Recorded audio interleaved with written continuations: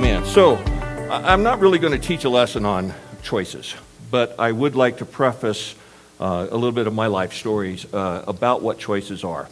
Choices are something that comprises our entire life. Even actually before we wake up in the morning, we have unconscious and conscious choices. Unconscious choices, if you didn't have an unconscious choice to wake up, you wouldn't wake up. There are insignificant choices, and then there are major choices, okay? An insignificant choice would be in the morning when you wake up. I don't know about you, but the first thing I have to think about is going to the bathroom, right? Okay, if I didn't, don't you know that there would be some consequences to that? Messes to clean up. At any rate, with each choice, there's a consequence. There's positive consequences and negative consequences. Not all negative consequences remain negative. Not all positive consequences remain positive. As I get into sharing some of my life's choices from the time I was little, and you can go ahead and throw up the first photo. Yeah, you notice the date. Yeah. Okay, that was, I don't remember, kindergarten or first grade. Because of my birth date, I wasn't able to start. I started earlier than most folks. I graduated at the age of 17 instead of 18. So one of my very first choices was to, let's back up a second. God made us choosing beings. Deuteronomy 30:19 says, "Today I have given you the choice between life and death, between blessings and curses. Now I call on heaven and earth to witness the choice or choices you make. Oh, that you would choose life so that you and your descendants might live." Wow. God gave us the ability to choose. Adam and Eve chose. Don't you know? Yeah. There were consequences to that choice. As I drive around town, and I do a lot of driving, I listen, and I've been listening to the Old Testament, and it just amazes me how many times God's chosen people chose to totally get away from him.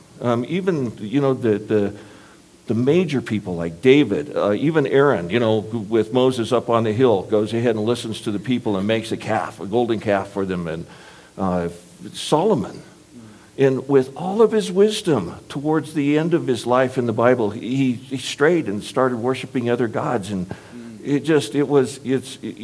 I find it amazing. It's one of those duh moments, okay? I've had a few of those. Quite a few, actually.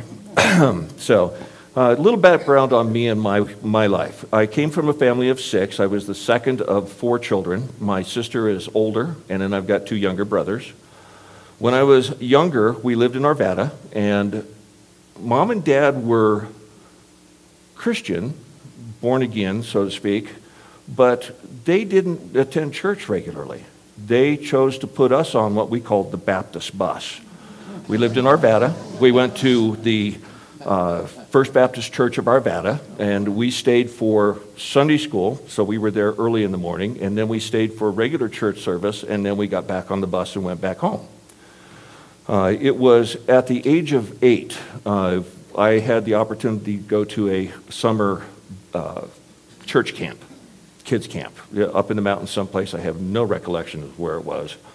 But during that camp, my family wasn't real rich, but they gave me some monies to spend during that time. And I chose to spend them. They had these little plaster plaques that we could take and buy, and then they provided paint. You painted them, and they were, of course, all of the religious pictures of Jesus and different things. And I ran out of money about 2/3 of the way through camp. And I walked up to the window where they sold these things, and all the women were back in the back talking, and there was this tray of money sitting there. And I thought, okay, I could just take a quarter and buy another one. I did. Whoops. Not a bad, wrong choice, but not a bad one necessarily, because that night, during their normal hell and damnation, the Baptist church was, you're going to go to hell if you keep doing this. You're going to go to hell if you keep doing that, I was convicted, and when they made the altar call to ask Jesus into your heart, I answered it. And that's where the Holy Spirit came into me, and I was saved. Now, we can go ahead and put up the next scripture, Romans 10:9. And I've looked through the Bible. How many of you know it doesn't ever say in the Bible any place that you got to ask Jesus into your heart? Right. It doesn't say that. Romans 10 says, if you declare with your mouth, I think we have the NLT, if you declare with your mouth that Jesus is Lord and believe in your heart that God raised him from the dead, you will be saved. And that's what I did. Now, a little bit later on in my childhood, me and my siblings got together and convinced our family, our parents, that, if they didn't go to church, why should we have to? They relented. We stopped going to church on the Baptist bus. And from that point forward, I kind of lived my life with both feet firmly planted in the world, as you'll see later on here. So at the age of 12, we actually moved out into the country. That was a good choice. So going back to the quarter thing, it was kind of a positive consequence of having stolen the quarter because I received Jesus. So, you can look at everything from two different sides. Go out this week and steal go out and steal something. Yeah, there's still consequences. So, or not. Yeah, or not. Yes, exactly. So, when we moved to the country at the age of 12, my dad was a then truck driver. He had been working at a filling station prior to that and had gotten a job driving over-the-road truck. Well, we ended up getting milk cows and horses and bunnies and chickens and pigs and all of the normal things you find on a farm. Well, as the oldest boy, guess who was responsible for that when he was gone 3-4 days out of the week? Me. So it was a great thing that my family chose that because it showed me what responsibility is. Later on in my teen years, my dad had asked me at one point, he says, you got to be responsible. And I says, Dad, he says, do you know what that means? And I says, no. And he says, it means having the guts to do what you know is right.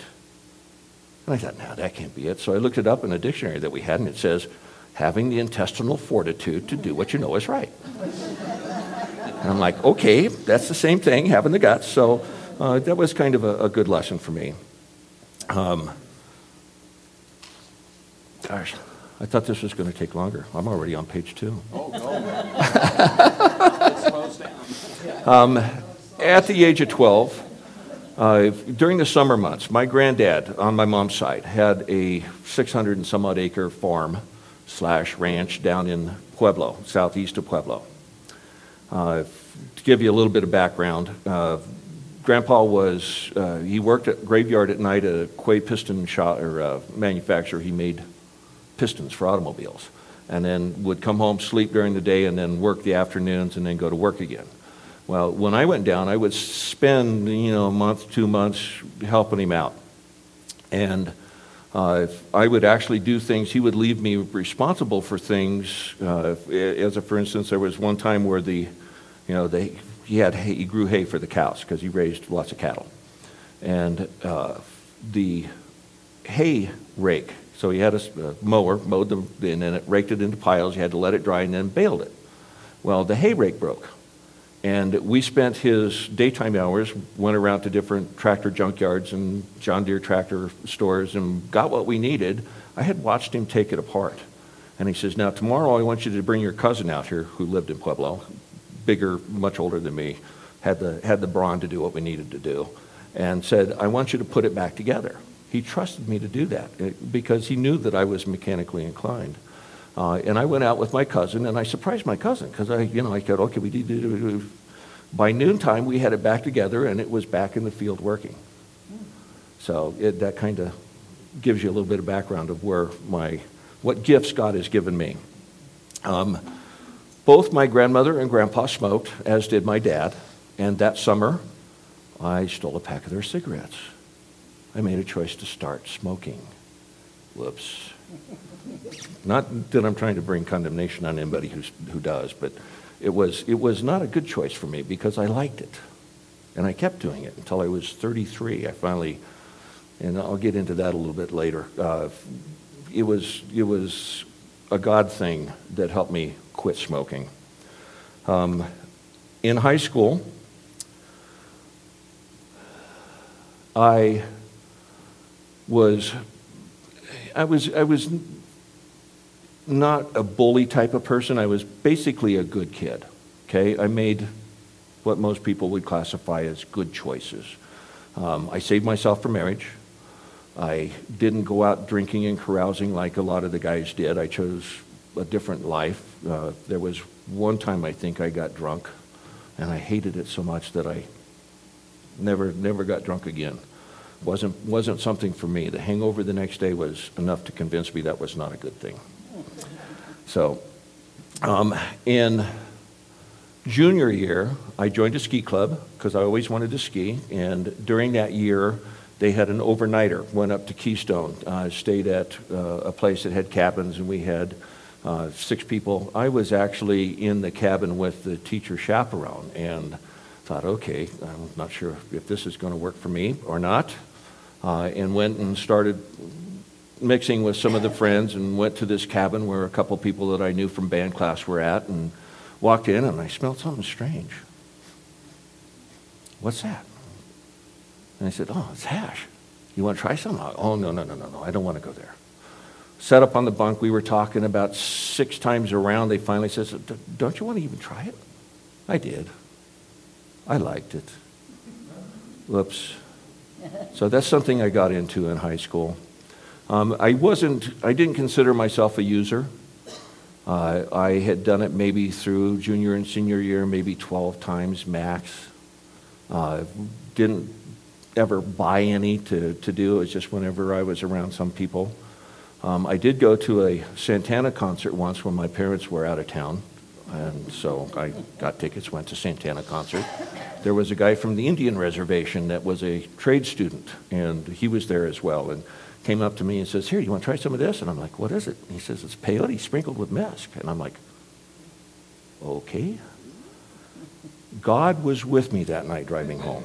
I had 6 people that I was responsible for, and I was seeing little green men in the highway, and from Denver all the way to Perry Park and then back to Larkspur, Colorado. I know that God, even though I wasn't living a life committed to God, God was still with me and protected me all that way home. I didn't realize where I was until about 15 minutes before I got to the house. I don't remember anything else from that trip home. And it was all just drugs. It had no alcohol, nothing of that nature. So it was, a point to bring up that God has never left me. Even though I kind of left him, he never left me my entire life. Praise God. In high school, I made the choice not to pursue college because it was up to me to pay for it. My grades weren't sufficient to qualify for a scholarship. I graduated with, basically B pluses, A minuses. Never pursued that, never knew what I needed to do to pursue a career via college. I believe that I could have done so much more with my life had I not made those choices. Being the mechanic that I turned out to be, I could have been an engineer with the talents God has given me, but that wasn't what I chose. That was another choice that, good, bad choice, who knows, but it wasn't what I chose. I chose instead to go into the service. I went into the Air Force. I was in the Air Force for a total of 3 weeks. When I was sitting with the recruiter had asked me, did you ever smoke pot? And I said, well, yeah, a few times during high school. He says, do you consider yourself a user? I said, no, I don't. He says, don't tell anybody. So I didn't. I had gotten 100% on my electronics test and a 95% on my mechanics test, and when they asked what I wanted to do, I signed up for nuclear weapons specialist. Okay? 2 weeks into basic training, the drug lieutenant called me into his office, says, you ever smoke pot? I said, well, yeah. And he says, did you tell your recruiter? And I said, yeah. And he said, what did he say? He said, don't tell anybody. Okay. So I figured I got to be honest because, they're going to do a top security clearance check and all that stuff. And he says, do you want to go home? And I says, you're going to give me an honorable discharge? And he says, yes, but without benefits. And I said, send me home. Okay. At graduation, And this is another, who knows where it might have left me at, choices. After graduation, we had the Kager at a local park down by Larkspur. And I went with a friend. He drove his car. Now, he did have an alcohol problem. I didn't, okay? And I was there, and I met a girl that I knew from my hometown of Larkspur. She was a junior. And we started talking and so forth, and one thing led to another, and she was ready to go home, and she says, "You want to ride home with me?" And I says, "Hey, I will." We got about a half a mile away, and I says, I can't leave Jim. Jim Thomas was my friend. I says, he's going to try and drive himself home, and who knows? I better go back. Now, had I not chosen to go home, who knows what would have happened to him. The next day, Jim says, "Hey, I've got a friend in Denver that is invited me out to a picnic. You want to come?" So I thought, well, sure. Well, I met my first wife that day. Had I not met her, who knows what might have happened with the other girl, I should say. So that was a life choice that changed my whole avenue. 4 years later, because she was 14 when I met her, I was 17, we ended up getting married. Now, that goes into a whole different circumstance. In the meantime, after having come back, I had started working at Gates Rubber Company and worked there for about 6 months. There was a guy there that also was a pothead, and so I started back into the pot thing, even though I hadn't become a user. It became literally a mariholic. I lived each day of my life, even as a mechanic, wondering, when my next high was going to come from. All day long, when I started to come down, I would smoke another bowl or another joint, and I was back up again, okay? It was something that I held secret from my first wife.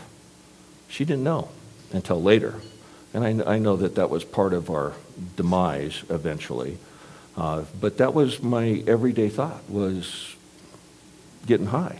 Now, even under those circumstances, I still worked my way up from a fledgling mechanic to used car service manager, and then eventually convinced management that I could do far more for them by becoming a salesman. And that's how I ventured off into the sales profession. Within 3 months, because of my attitude, I was very, very much still an honest person. People would come onto the lot and well, how much is this car? And if it was a bad car, I would let them know right up front. No, I would be glad to sell you this car as long as you know, for instance, it smokes or, whatever. And it helped me having that mechanical knowledge to become a top salesman. 4.5 years after that, I became a sales manager. I became the used car used car manager. And I was still, mostly on a daily basis through all of this, a pothead. I know it probably held me back in some circumstances from being promoted sooner because most people were aware of it. It wasn't something that I really tried to hide. Having gotten into the sales end of it, I also started into the rich man's drug, cocaine. Okay? My kids once, later in life, as my kids grew up, I would ask them, well, how many ounces are there in a pound? Well, 16. How many grams are there in an ounce? Well, I don't know. There's 28. Well, how do you know this? Because I used to sell cocaine. We'd sell it in grams. Okay?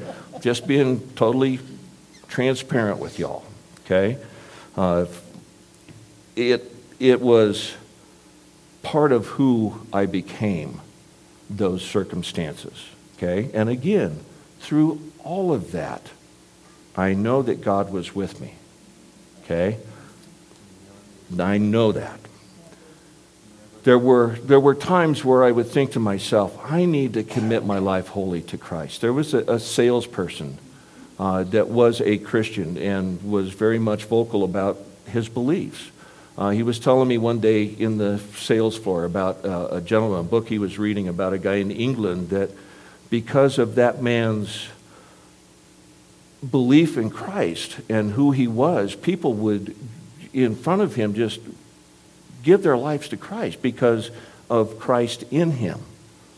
It was part of it. And I thought to myself, that would be somebody to become.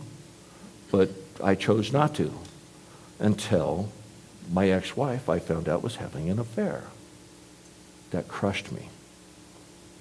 But it was a good thing, because in that, I thought to myself, well, I am just going to take a week off, get my head together, because I was still in sales management. I went to the sales general manager of the dealership I was working at the time, and I says, I don't know under these circumstances that I can continue doing my job to the fullest here. Just put me back as a salesman, and I'll just sell for a while. And so they did, and I took a week off. I went and got my camping gear and decided I was just going to go to the mountains and get my head together and come back to town, play the field, have fun, and live the rest of my life. Well, on the way out of town, the Holy Spirit prompted me to stop and buy a Bible. The reason being is because the only Bible I had was the one that I had from Baptist, King James Version. Very hard, difficult for me to understand all the thou shalt nots and these and so on and so forth. And bought a paraphrased, Living Bible. Yeah, New Living Testament's my favorite version now. It's different than the Living Bible. And went to the mountains, set up camp, and started reading New Testament. I figured the Old Testament, I'll start in the New Testament. 2 days straight, I read just water, didn't eat. So basically, I was fasting and reading and praying. And on the third day, I was starting to get hungry. And I says, Lord, I am just going to commit my life to you. My life is your life. It's no longer mine. And I went and got my fishing pole ready, went out, caught a couple fish, fried them up, went and ate, went back and read some more. Came back to Denver a changed man. People could not believe the joy and the having gone through what I went through, how I could be that person. So it was about 3 weeks after my ex-wife had moved out, and we started that process.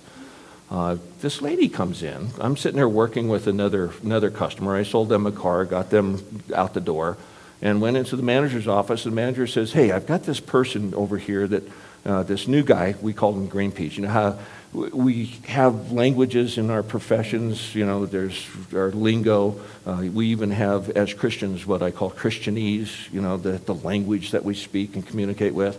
Well, he was a green pea. And this lady had been with him for over 4 hours, and he was getting nowhere with her. He says, can you go see if this is something that, you can help us with? 4.5 hours later, my wife drives out in her new car. Now, don't you know, as a salesperson, I've got her credit app. I see how much she makes. I see where she works, how old she is. I also noticed that her birthday was 3 days later. This was a Saturday. Her birthday was on Tuesday. So I asked her out for her birthday. Well, later she told me that she had been praying for somebody to take her out for her birthday. I later told her that I had been praying for somebody that I could live the rest of my life with, happily, forever and ever. And that's where our relationship started.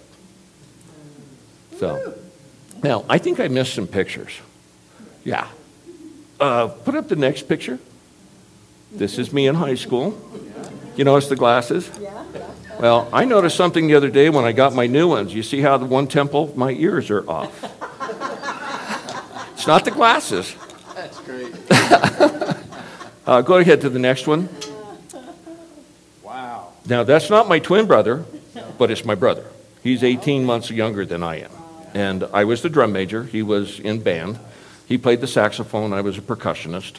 Go ahead to the next one. This is a senior photo picture from high school in my full outfit. Yeah.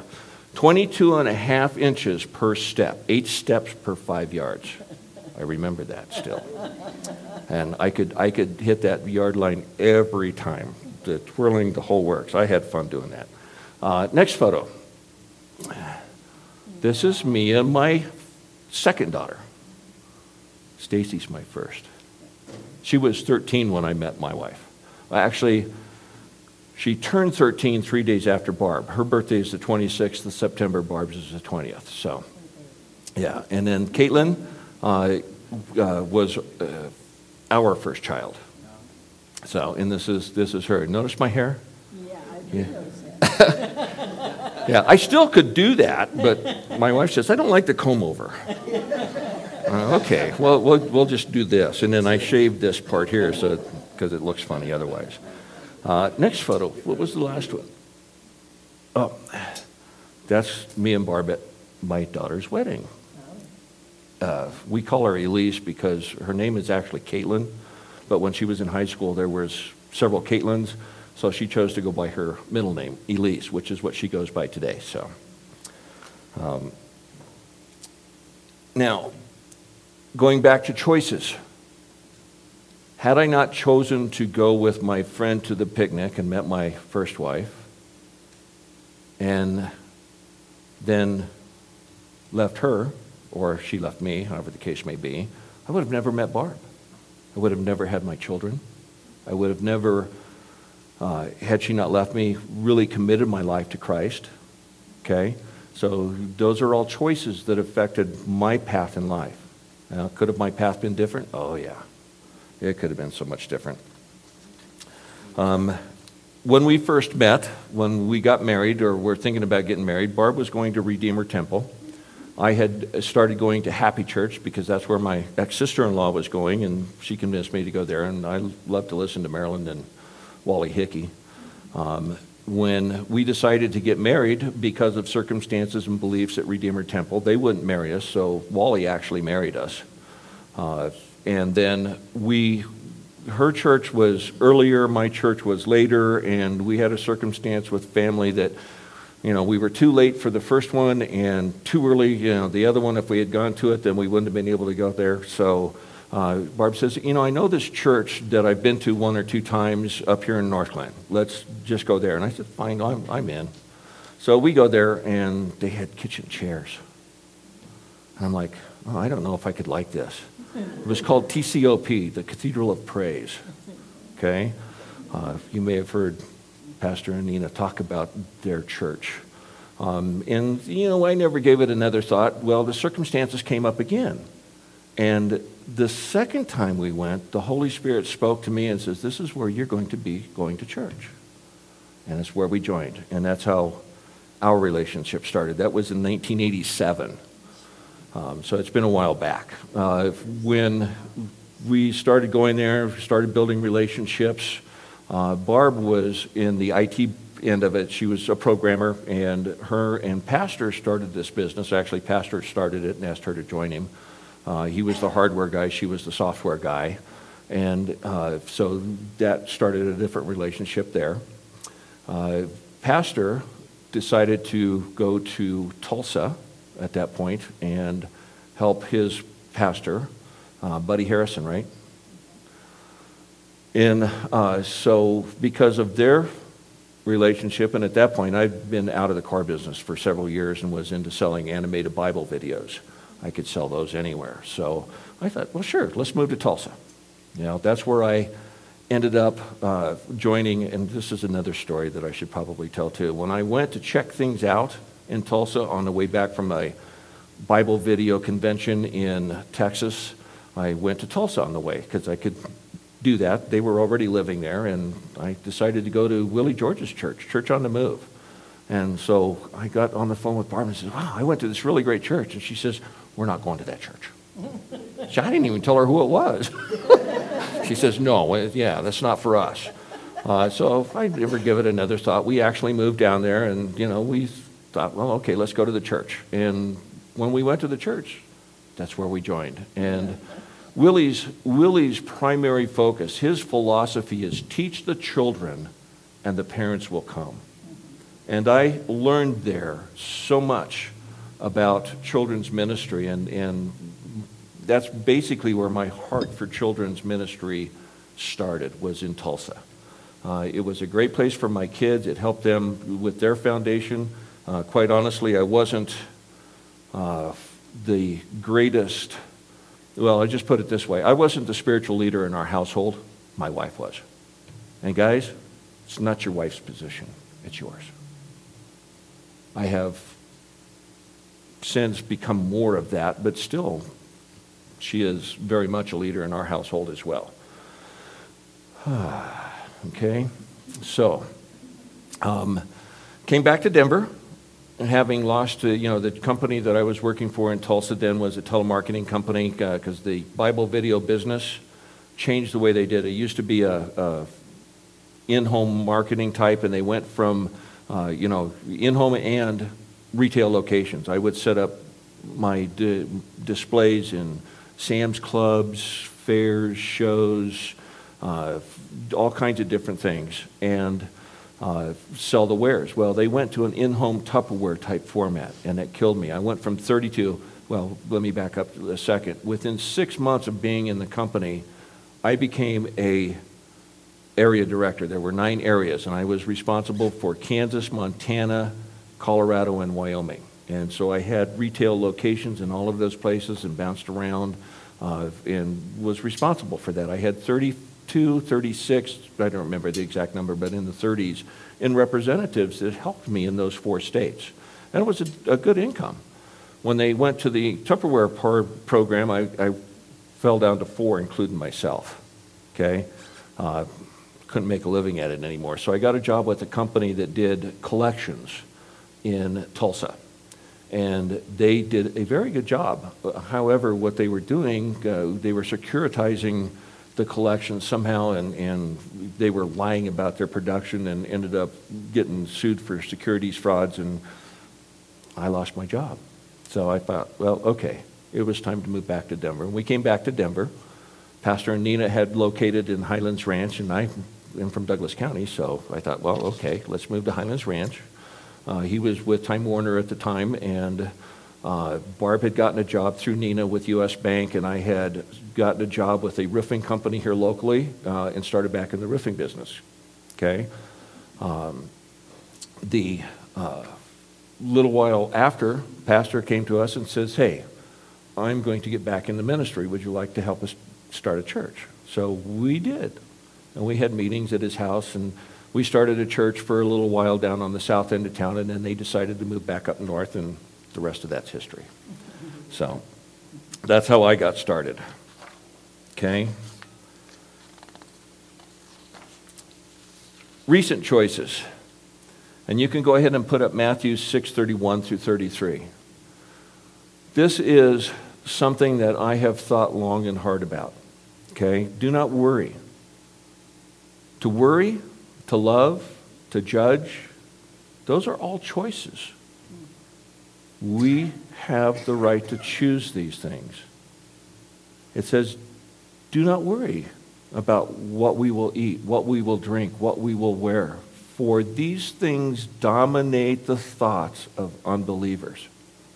Now, most versions say, these things, how does it, I learned it originally in NIV. Let me think about it here for a second. Doesn't dominate the thoughts. It's escaped my brain at the moment, but it says it different. Okay, thank you. Somebody want to look that up for me? Thanks, Nina. I'm working on it now. I gotta get to NIV just a second. Yeah. Okay. So do not worry, saying, what shall we eat, what shall we drink, what shall we wear? For the pagans run after all these things, runs after all these things, and your Heavenly Father knows that you... Exactly. Yeah, that's the point. So I like the way this version says it. These things dominate. What dominates your thoughts? You know, if you think about, if you chase after the kingdom of God and live a righteous life, all these things will come to you. Okay? That's a choice that I have recently made, to do just exactly that. Not to worry about tomorrow, for tomorrow will take care of itself. Today has enough worries of its own. Okay? Now there's another thing that I've thought long and hard about in my life that just, it boggled me. How can you do this? In Ephesians 6:18, if somebody want to read it, because I don't have it up here. It's right there. Do you have it on the screen? Yeah, there it is. Okay. Pray in the Spirit at all times and on every occasion. Stay alert and be persistent in your prayers for all believers everywhere. So as a charismatic believing, I thought to myself, what do I do? Do I go around muttering in the Holy Spirit all day long? Pray without ceasing, one version says.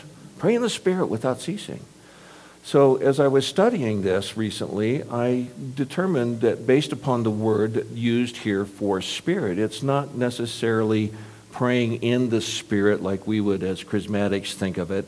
It's being connected to Christ in the Spirit all day long. Okay? It's a matter of, again, going back to Matthew, thinking about, pursuing, letting the kingdom of God dominate your thoughts all day long, not my thoughts all day long. And in that, I don't have to worry about those other things. They'll just come. Now, one of the things I've learned to do, and I don't know about y'all, but geometry when I was in school was one of my favorite subjects. Proofs and theorems. Proofs are absolutes. Theorems are something that you use the absolutes to prove. I read the Bible that way. There are absolutes, and then there are things that, like this, it says pray in the Spirit. The part about the kingdom, thinking about or dominating the thoughts, letting the kingdom dominate your thoughts all day long. If I do that and just think that God's going to provide without me actually doing anything, it also says in Proverbs, a little folding of the hands, a little slumber, you'll end up in ruin, basically. That's paraphrase, Jim Cameron paraphrase. Okay? Excuse me. You gotta judge everything else by the rest of the other parts of the Bible too. So you can't just sit back on your laurels and think that God's going to provide you everything. You still have to go out and take each day by itself. So that's one of the choices that I have come to. So I have time for questions, right? Okay. I thought that I would at the end, which that's where we're at, the end, me and my life, if you have any questions, I would be glad to answer questions. I am an open book. One of the things that I've told my wife recently is that I want the last stage of our life from this point forward to be no secrets, nothing hidden. And I want to be able for her to become my best friend, to be for me what she wants me to be for her. And that is to be able to communicate, to be able to express my feelings, to be able to broach the subjects that are difficult. How many of you know in marriage there are difficult subjects, okay? So that's one of the things that has come about from these choices. So, any questions? Kind of laid it all out, didn't I? We want to get it on the recording, so I have the mic so that you can ask your question.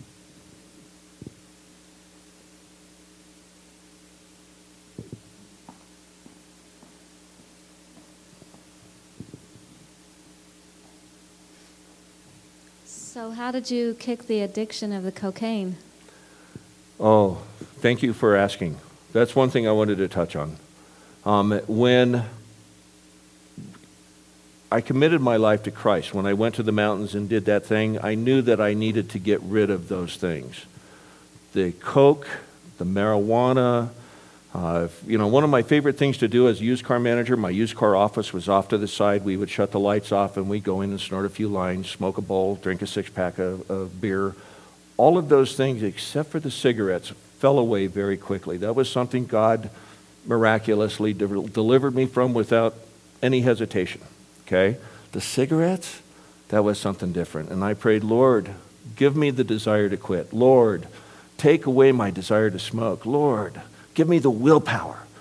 One night I went to bed, as I started having a habit of doing, praying, and I said, Lord, the next time I pick up a cigarette, yell at me like my dad used to do when I was doing something wrong. Now, at the time, Barb and I were just dating. My brother lived with me in my house. And he was a chain smoker and pot smoker and all that stuff too. And even then, I didn't touch the rest of it. But he had his cigarettes laying there on the coffee table. I got up and thought, oh, I got to have a cigarette. Went to light that thing. I stuck it in my mouth. The next thing I knew, the cigarette was laying clear across the room. The match was on the floor, and I never picked up a cigarette again. God literally yelled at me. All done. Thank you for asking. Any other questions? Your wife has one. Oh. She's probably going to bring up something that I should have said. I just wanted to add, when he was talking about the smoking, we went to a Marilyn Hickey service, and she asked if anybody needed healing to stand up. Jim stood up and asked that the Lord would take the smoking away. I stood up because he and his first wife had been married for, I don't know how many years. 10 years. 10 years, and they could not have children.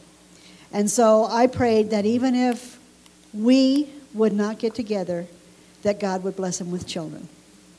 And so we had Elise and Jesse. Yes. Well, and we actually have a third child in heaven. Aaron. Don't know if it's a girl or boy. Girl. Yeah. So we named him Aaron because that's a joint name. How many of you have seen the book or seen the movie Heaven is for Real or read the book? And he talks in there about not knowing what his sister's name was because parents never named her. And I thought, oh, I'm so glad we named ours. We'll get to see him. Okay, he had a question.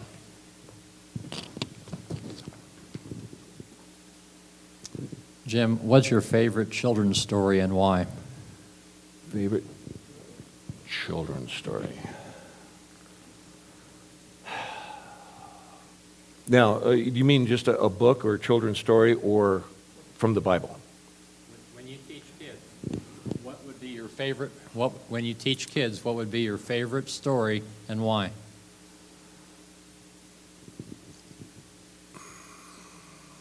I think one of my favorite stories from the Bible is Joseph's story. And the reason for that is because through all of his life, through all of the things that his brothers put him through, all of the things that happened to him in Egypt, he never, ever forsake the Lord or got mad at God. He just knew that God was in it. And that's one of the things about seeking the kingdom of God. He was like, he just knew. So that would probably be it.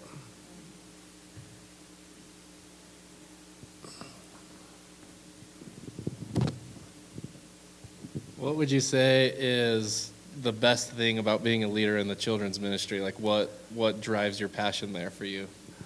Oh, that's easy. Bringing kids to the knowledge of the Lord. There's so many different things, and there's little things that I impart upon the children. One of them is about choices. I teach the kids. Every choice you make, your parents can't choose for you. When I started smoking, my parents didn't choose that for me. I chose that myself. Now, did I hide it from my parents? Yeah. But could they stop me from doing that? No. I said, your choices have consequences, both good and bad, and you need to weigh your choices before you make them. So I've actually, at times I would teach the kids, now, because kids are, they get rebellious at times, don't you know? I've said, now, the next time your parents say, go do something, I want you to jump up with joy and say, yes, sir, or yes, ma'am, and just run and get it done. I don't think they've ever done that. But, see what the consequence of that choice would be versus, oh, I don't want to do that. Or one of their favorite questions, this generation is a why generation. Why? All the time, why? Why do I have to do that? Because I said so. Now, I will tell you, I am an authoritarian in discipline. It's because I said that. And it's because that's the way I am. It's the way I was brought up. So. Got another one? Hey, kids say the darndest things, right? So what's a couple, maybe one or two things that really stick out over the years? I'm sorry, what? Use your filter, Jim. Use your filter. You know, I don't know off the top of my head. That's a question that would take a little pondering. I could probably come back. You know, at 63, the memory isn't what it used to be, don't you know? You know, it used to be just right on with all kinds of memories. But yeah, I really can't think of any one given.